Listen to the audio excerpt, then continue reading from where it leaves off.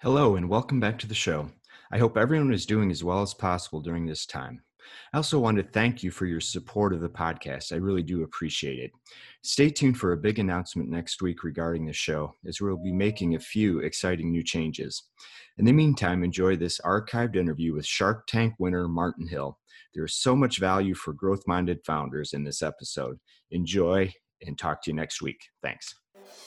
What I told them was, okay, I love to hear all the positive thoughts and feedback, but what I really want you to tell me is the negatives. I said, you're not going to hurt my feelings. Tell me all the negative things and about the product and about the design and about the functionality. Like, that's what I want to hear. So I can then take all that negativity and try and make it positive. So that's kind of what I did initially. Thank you for listening. This is Brett Trainer, your host for Hardwired for Growth, a podcast where we strive to help entrepreneurs and business owners not only grow their businesses, but scale them. We do this by having conversations with industry experts and the entrepreneurs who successfully scale their own businesses. Statistics show that only 5% of all startups ever achieve annual revenue of $1 million and less than 1% reach $10 million. Our mission is to help more than double the number of companies that reach each of those thresholds. The voice you heard a moment ago is that of Martin Hill. Martin is the CEO, founder, and the inventor of the Bebo. The Bebo was a freehand bottle holder designed to enhance the feeding time between you and your baby. On this episode, Martin shares his unbelievable growth journey. It was an amazing combination of ingenuity, timing, and a successful pitch on Shark Tank. Plus, Martin even announces that his company is for sale at the end of the show. Key questions we answer are how he was able to get an investment from Shark Tank investors Lori Greiner and Ashton Kutcher on a season 7 episode, how he scaled a fast-growing company with only a couple of employees, why Martin doubled down on understanding the flaws with his design, how he was one of 100 that were selected of 50,000 to appear on that season of Shark Tank, how he leveraged outsourced partners to scale his business, why he decided to sell the company, and so much more. Now, onto the intro.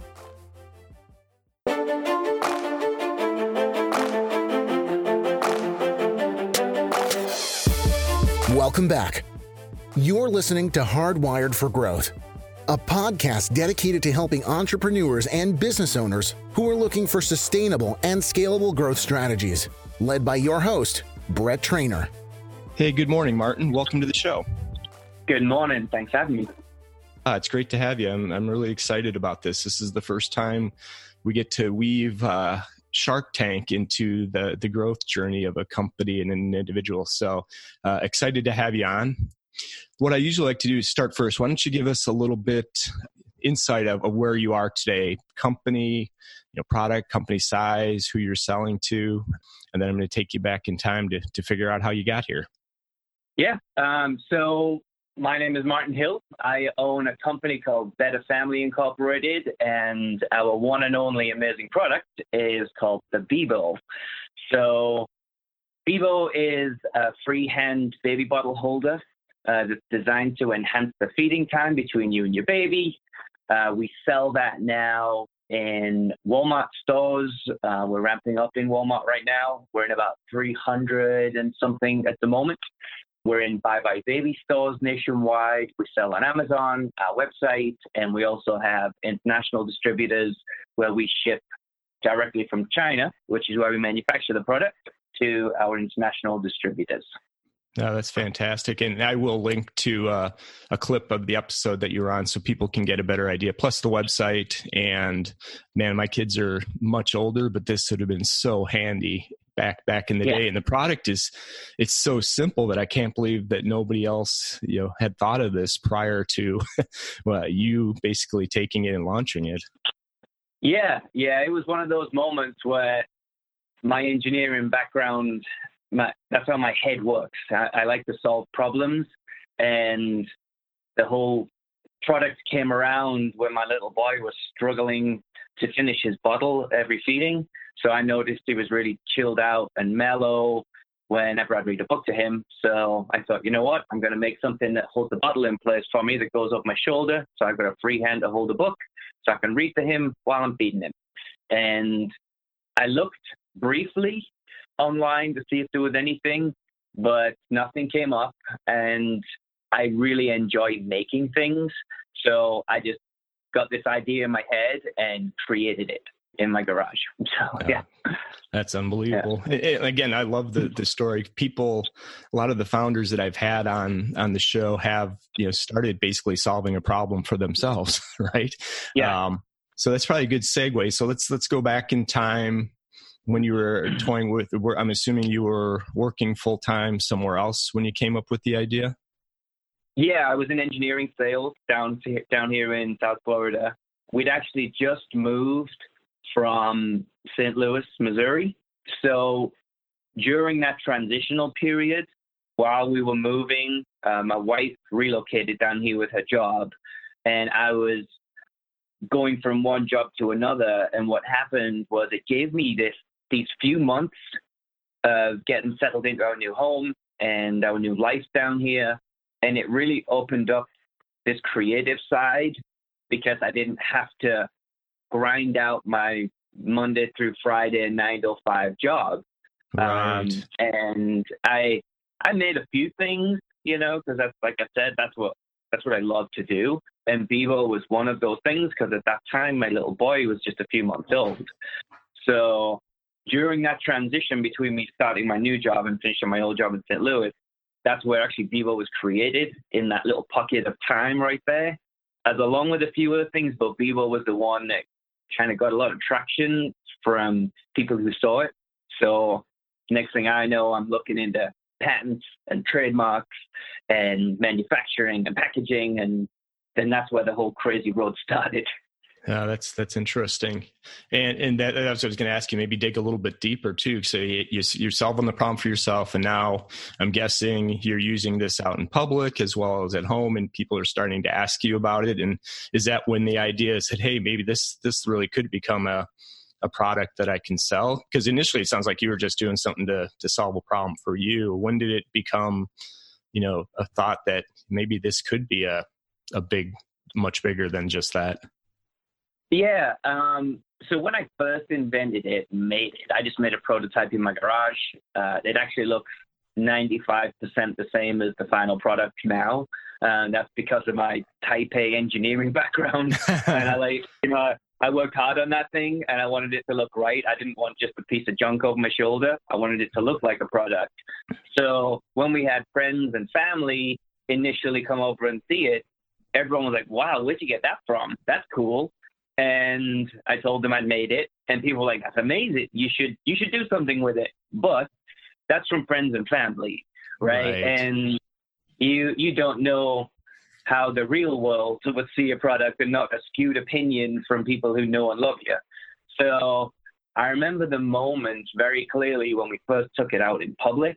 We went to a restaurant just down the road, and I had it over my shoulder. I was feeding my little boy. I was eating a salad. My wife was looking after my little girl. And it was just this really nice, relaxed family environment that we created, especially with Jacob being involved and feeling like he was part of the dining activities. Right. So during that dinner, we had literally 4 families come over and ask where we bought the product from because they were interesting. Okay. So yeah, I'd already started poking around a little bit in the patent world and knew a little bit about patenting from an engineering background. So I started digging, and I actually hired a patent attorney to do the first step, which is a patent search. So what that does is, because the patent structure now and filing system is all electronic, it's actually very easy for somebody to look through and find if you are infringing upon anyone else's idea with what you've created. So I think it cost me $600 to hire a patent. Yeah. Sorry, go ahead. No, I was going to say that's not too bad. I was envisioning a much bigger investment. So interesting. No, it cost about $600 because of it being so automated now. So I always tell people that it's step one. If you've got an idea and you think it's great, hire a patent attorney to do that patent search. Pay them a few $100, and then they'll come back with either the bad news or the good news. The bad news is there's already kind of a bunch of stuff out there, and you'll be totally infringing if you try and launch that. Right. But the good news is hey, there's nothing really out there. And if you want to take it further, now you can. But now the real work and the real money comes into play. Because, that's when it gets serious at that point. Was that what your next step was? You figured there was nothing out there. Now I'm going to have to put the time and the effort in, or were you doing multiple? Were you starting to look at market opportunities? Where was your head at this point? So, we started doing, I made about 4 or 5 of my little prototypes early on, handmade them in my garage, handed them to people that we knew that had newborns between the ages of 3 months and a year, it's just kind of the sweet spot for Bevo. And what I told them was, okay, I love to hear all the positive thoughts and feedback, but what I really want you to tell me is the negatives. I said, you're not going to hurt my feelings. Tell me all the negative things and about the product and about the design and about the functionality. Like, that's what I want to hear. So I can then take all that negativity and try and make it positive. So that's kind of what I did initially. There's lots of forks in the road on this crazy journey. I could have gone a different direction at that point and started throwing a bunch of money into it and building prototypes and going through that phase earlier. But I decided to hand make a bunch of these things and get feedback that way. Yeah, that's fantastic. And that's great advice for founders and business owners at really any stage of the business. Make sure you engage with customers and not just hear what you want to hear, but to your point, give me the negatives so we can improve, either product experience, anything about it. So, all right. So fantastic. You're now 4 or 5, you've got the feedback coming back from customers. Everything is now, I'm assuming the vision still, hey, we're going to start to sell these, kind of what was the next step? Did you obviously consider fundraising because of Shark Tank, but was that even on the radar at this time, or where? Kind of walk us through that work? Yeah. At this point, early on, we were still, I've never launched a business before, right? This is all new. It is a dark alleyway that I'm fumbling my way down right now. So, my wife and I, we were in a fortunate situation to be able to self-fund Bevo early on. A lot of people are not in that fortunate situation. That was just through hard work and smart saving.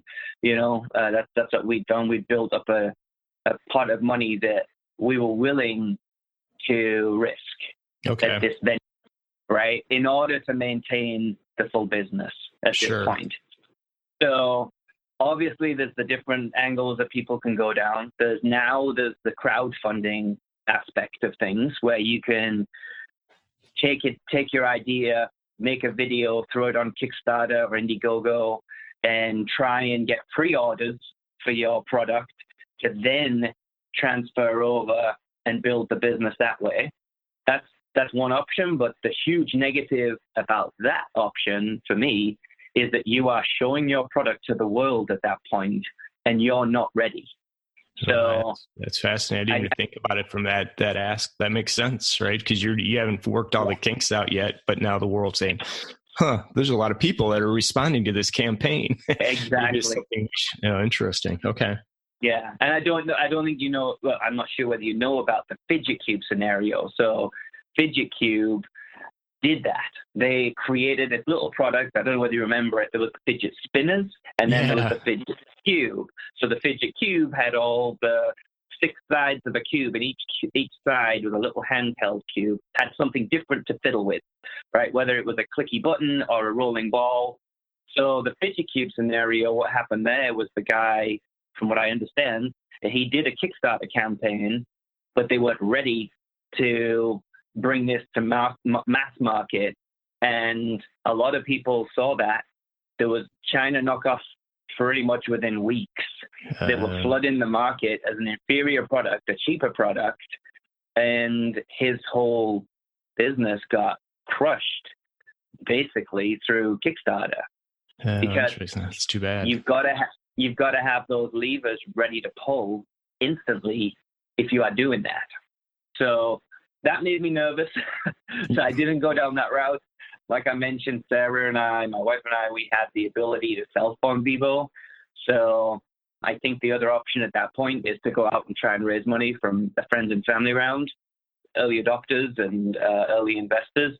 But you've then got the issue of high risk, low valuation. Right. So, if you've got this great idea that isn't proven, no one's going to value that at millions of dollars. They're going to want a bigger piece of the pie for a smaller amount of money because there's risk involved of it not going anywhere. So we kept 100% of our business at this point. We self-funded it. The step after this point was we hired a product design company to take my handmade prototype and my sketches and the feedback that we'd got from friends and family on the negative side and trying to spin that and turn it into positivity. So we hired a company to take my prototype and make it mass producible, pretty, and marketable to the masses. Okay, that makes a lot of sense. And were they also the ones that would end up manufacturing it, or is this really just the design aspect? You wanted to have the full design, that it was turnkey once you were ready to go? Exactly. Yeah, they did not end up manufacturing it. They quoted it. But one of the biggest lessons I've learned during this whole journey is use people for what they can prove that they're good at, not just for what they can tell you they're good at. Yeah, that's great advice. These guys, they're a design company, and they're very, very good at design and, rendering images and making your product look great. Now, they wanted to manufacture, but that's not what they did. They're not a manufacturing company. So we ended up, once we had all the CAD files, then starting to shop around and find a manufacturer. Okay.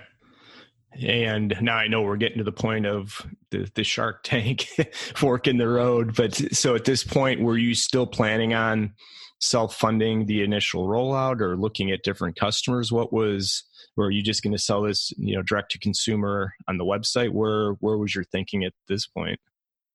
Yeah, I think at this point, this is where you've either got that entrepreneurial bug or you haven't. It just grinds in the back of your brain, knowing that we can do this ourselves. I can do this, rather than handing off a piece of the company and bringing in people to do it for you. So at this point, we had a great product designed.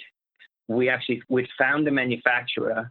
That's an interesting story in itself, if you want to hear that. Yeah, let's hear it. How you find a manufacturer to manufacture the product that you've now got designed, right? So I started looking at online manufacturing sites, trying to get this. I tried so hard to manufacture it here in the States, but because of the size and the materials, we just couldn't make the numbers work. We could not manufacture here in the States. So I started trying to find a manufacturer overseas. All roads led to China pretty much at that point. So to try and find a manufacturer in China that can do quality work that's already been proven, like I mentioned earlier, you don't want to be the guinea pig at this point.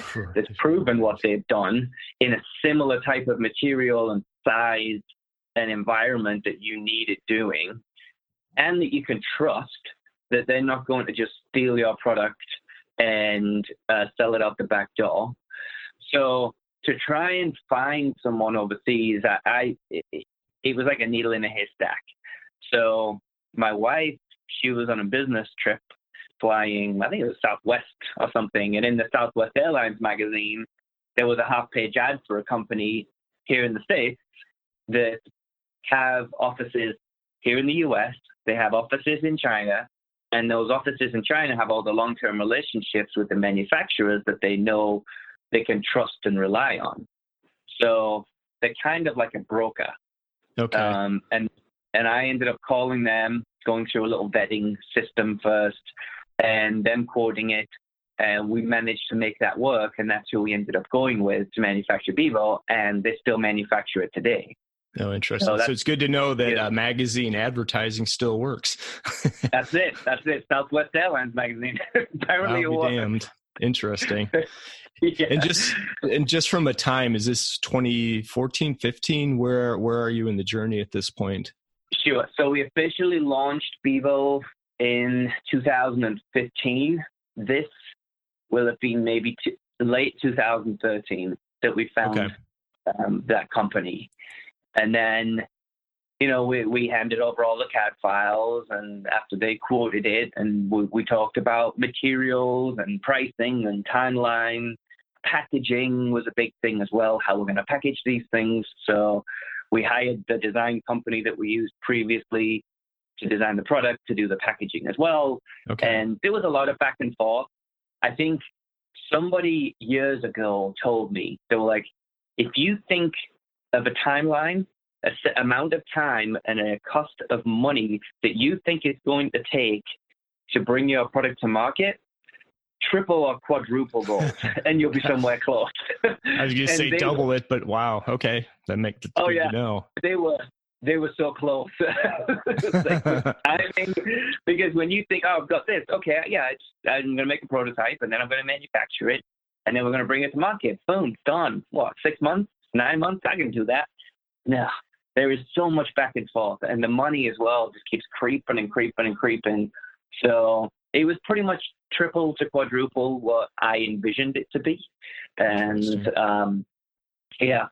so that was that's one of the pieces of advice that someone gave me that always sticks in my head, because they were down close. Yeah, that's probably really good advice for anybody thinking about, I think, in any aspect, not just a product company, I think services as well. And, one of the things that I've heard, maybe not necessarily from a financial or money, but, I had a guy who started a company, Brightmove CEO, said, it was a 10-year overnight success. Yeah, right. Exactly. Thinking we can get this thing off and running in a year and we'll get it going. But, you just got to stick with the process, to your point, and, it's going to take longer than you think, and good things can come out the other side. So, all right. So now you've got product, you got manufacturing.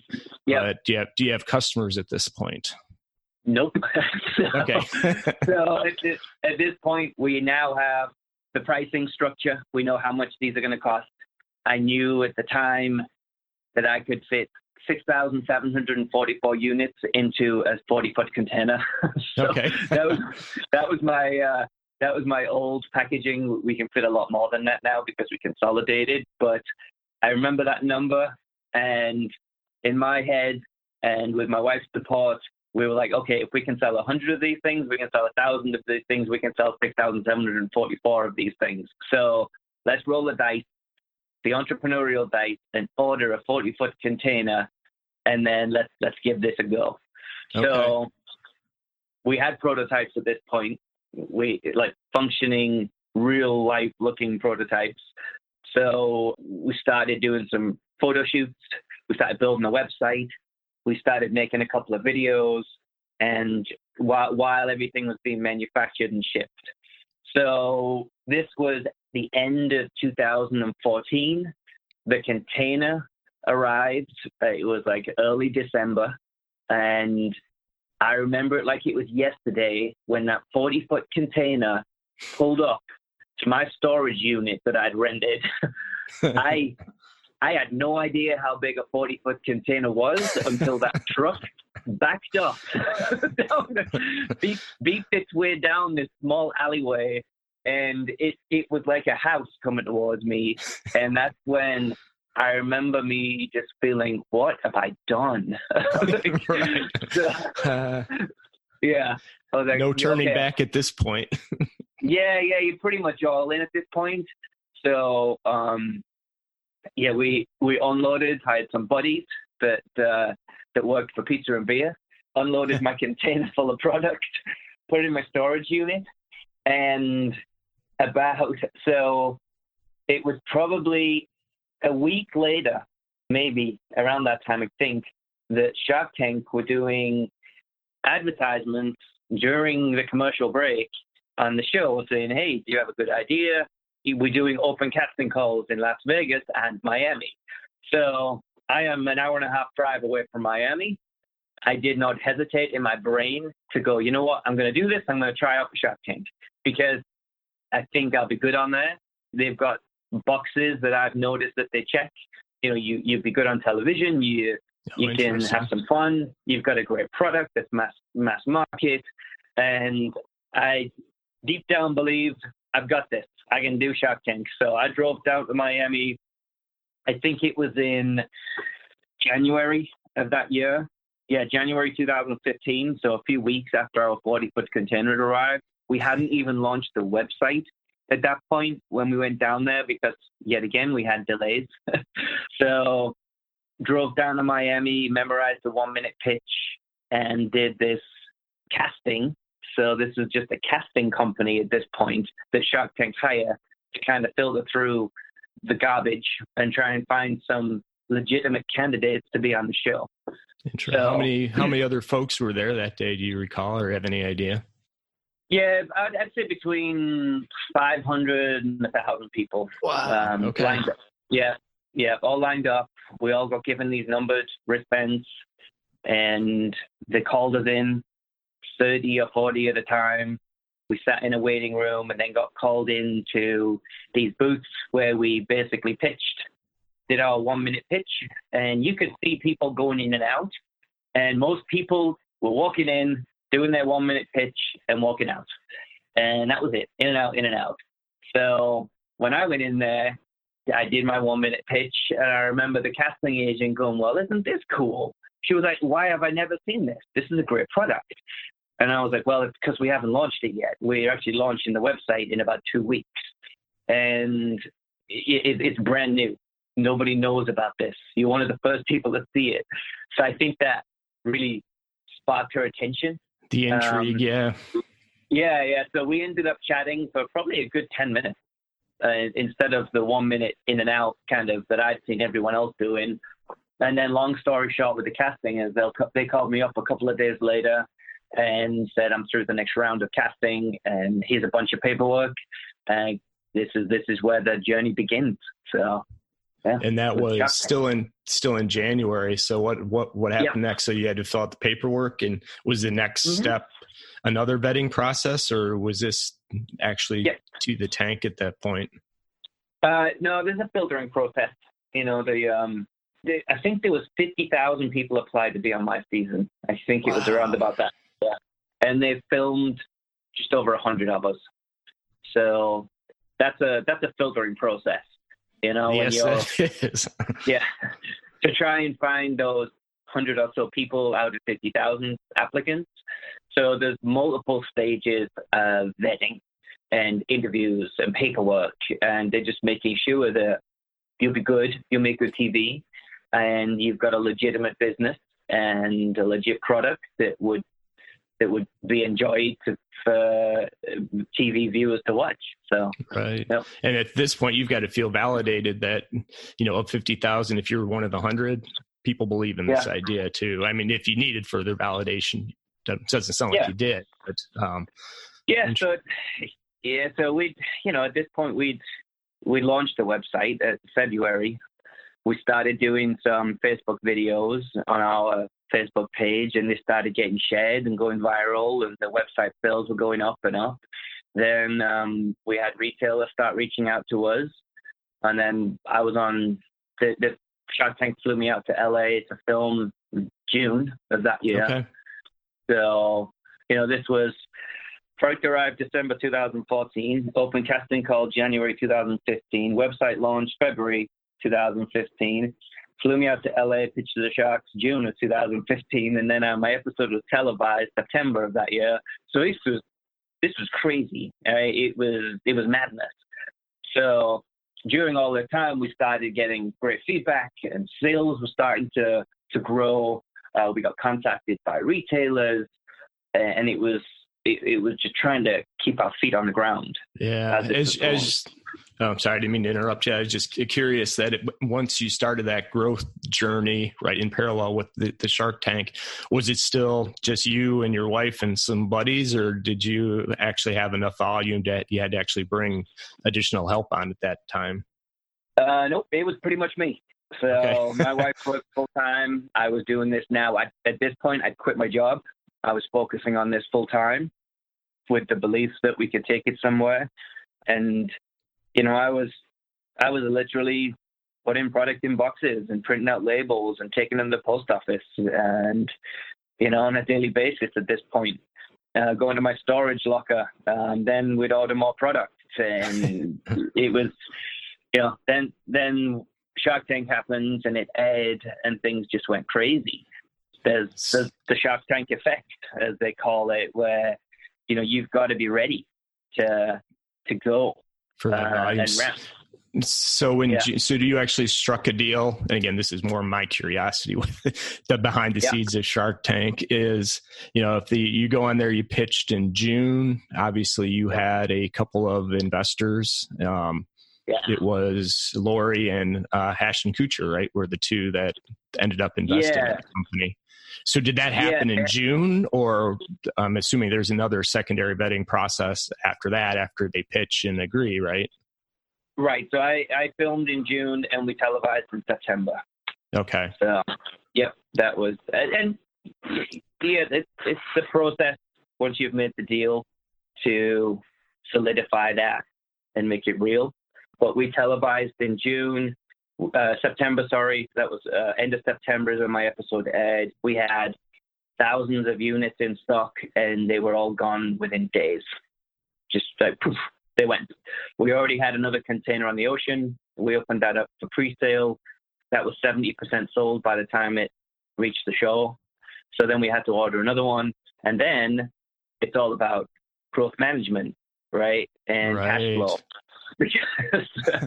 It's and especially when you get into the retail side of things, that's when the cash flow situation becomes very real, because they don't buy product off you and give you the cash straight away.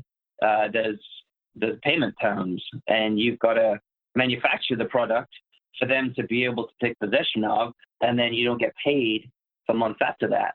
Right. So it's a cash flow situation at that point. Was it a conscious decision then to go both from the direct to consumer? Because obviously you were starting to see a lot of growth just going direct, but the strategy was definitely to expand into retail, which I'm not huge in that space, but that seems to make sense. It does. It seemed to make sense to us. So we launched nationwide into Bye Bye Baby first, and then we got into Walmart just over a year ago. So that's where we're at right now. Gotcha. We're ramping up in Walmart. We're still in Bye Bye Baby. We've been in there for a number of years now, since we launched in late 2015, I think we went. Yeah, it was after Shark Tank. Late 2015 is when we did the full launch nationwide in the Bye Bye Baby. And we've been in there, and that you've got to justify your shelf space, right, through sales. And so we're still in Bye Bye Baby nationwide. So we're doing our job. We're justifying our existence, which is great. Yeah, that's great. And just to touch back on, because one of the things you brought up, and which I find a lot of, not necessarily the founders that I've had on the show, is that expansion beyond just you, right? Yeah. And you knew things were going to take off. So maybe just share kind of a little bit what some of your first hires were, and did it happen rapidly, or how did you transition from that, I've got this, to, man, I need some other folks on board? Yeah, so the pain points, one of the ones I mentioned earlier was putting product into boxes and slapping labels on them. My time is worth more than that. So one of the faults in the road that we get to is, do you buy or rent a warehouse and have warehouse people and do that yourself and keep it in-house? Or do you find a fulfillment center that can house your product and ship your product to direct-to-consumers and Amazon and retailers? So one of the things that happens when you ship to a retailer is you have electronic data interchange, EDI. Right. So EDI is in the background when they place an order. that pushes a purchase order through, which then tells you how to fulfill. And then when it's received, that's when the invoice is fulfilled and you get paid after that during X time. So that's all done in the background. So it's really important. It was really important for me to find a fulfillment company at this point, because I didn't want to manage people. I wanted to outsource that and just have that done. So my product would come in, I'd ship it to my fulfillment center, and they would inventory it, rack it, store it, fulfill it, keep an eye on inventory for me, which I do myself anyway because I'm type A like that. Know when I'm getting down to a pull the trigger, let's order some more level, so that we never run out of inventory, which is this supply demand tightrope that we all walk along. You don't want to be one side of that. You don't want a ton of supply and hardly any demand, but you also don't want a ton of demand and hardly any supply. It's that tightrope that we walk along on a daily basis. Yeah, I understand. And that all boils right back down to cash flow, because you don't want to be paying for a ton of your product to be stored, because storage isn't free. So, yeah. Yeah, I think the other thing I love about your approach to this is leveraging, outsourcers and that can do this job and do it really well. I think there's sometimes a fear, that I've got to bring on full-time employees to do this, but why build out an infrastructure if it's already there? And so you were able to keep from personnel fairly lean as you were continuing to scale the business. Interesting. Yeah. So, I've got some employees that work for me on an hourly basis, but the big things, PR and marketing, I outsourced, and social media, that I've got people that look after that. My fulfillment center, I don't have to deal with that on a daily basis. They just do their thing and it's great. So I kept it pretty lean and not having a bunch of employees that I have to deal with. Right. Some people enjoy that. Some people enjoy that. That's not my jam. Yeah. Well, and I think that's great advice for founders that are getting to that point of beyond themselves, starting to scale. You don't have to bring in. There are experts, and especially if they kind of follow what you did with that vetting process to make sure they're good at what you're hiring them to do, could be a very viable option. So, no, that's great. Okay. Well, lastly on this topic, then what's next for Bebo and yourself and the company? Obviously growth is still occurring. What's next for you guys?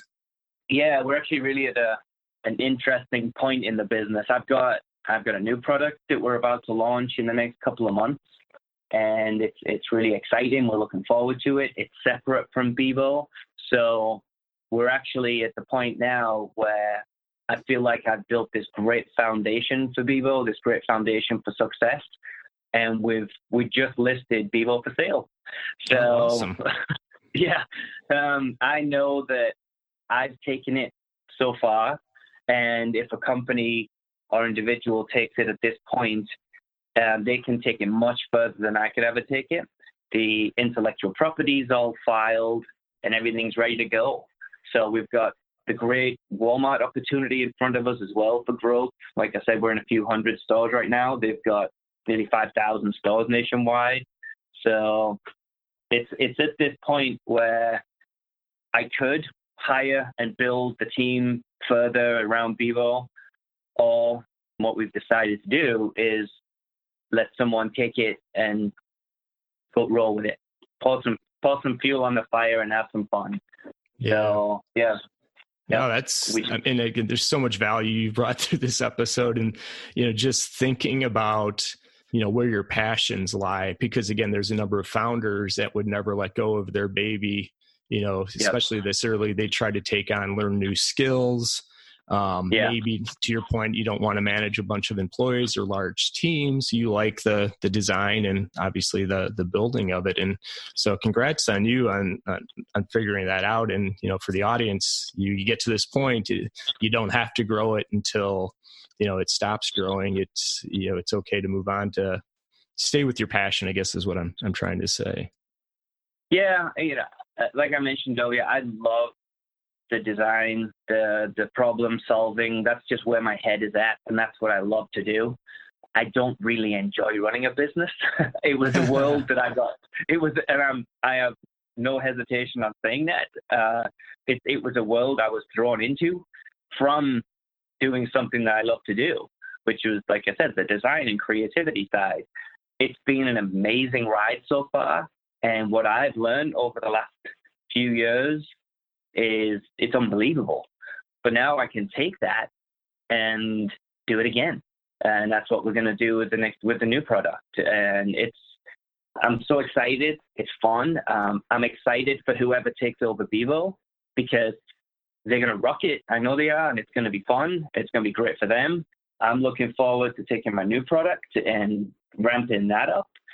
So, it's a really fun time at the moment. I'm enjoying it. Yeah, I bet you are. And I was just thinking, as you're talking about that journey, I mean, it was 4 or 5 short years ago that you were, engineering sales, right? Isn't that what you said you were doing? Tinkering with the product, and all of a sudden you're through Shark Tank and in the process of selling your first business and ready to launch another product. So that's I guess in a nutshell, the American dream, right? It comes at you fast, and you got to be ready. Yeah. It's a lot of work. There's blood, sweat, and tears for sure. I think the success iceberg poster that's always in doctors' offices or, the office environment where people just see the success at the top and don't see everything underneath. That's so relevant for me. People just see, oh, you've got a product, you launched it, it's in Walmart, you're in Buy Baby, you're going to sell it. Good job. Nice one. Right. Must have been cool. I was like, yeah, but the grind to get to that point is real. Yeah. Real. And Shark Tank only shows you the condensed version of idea, launch, shop. Everybody's happy. Everybody wins.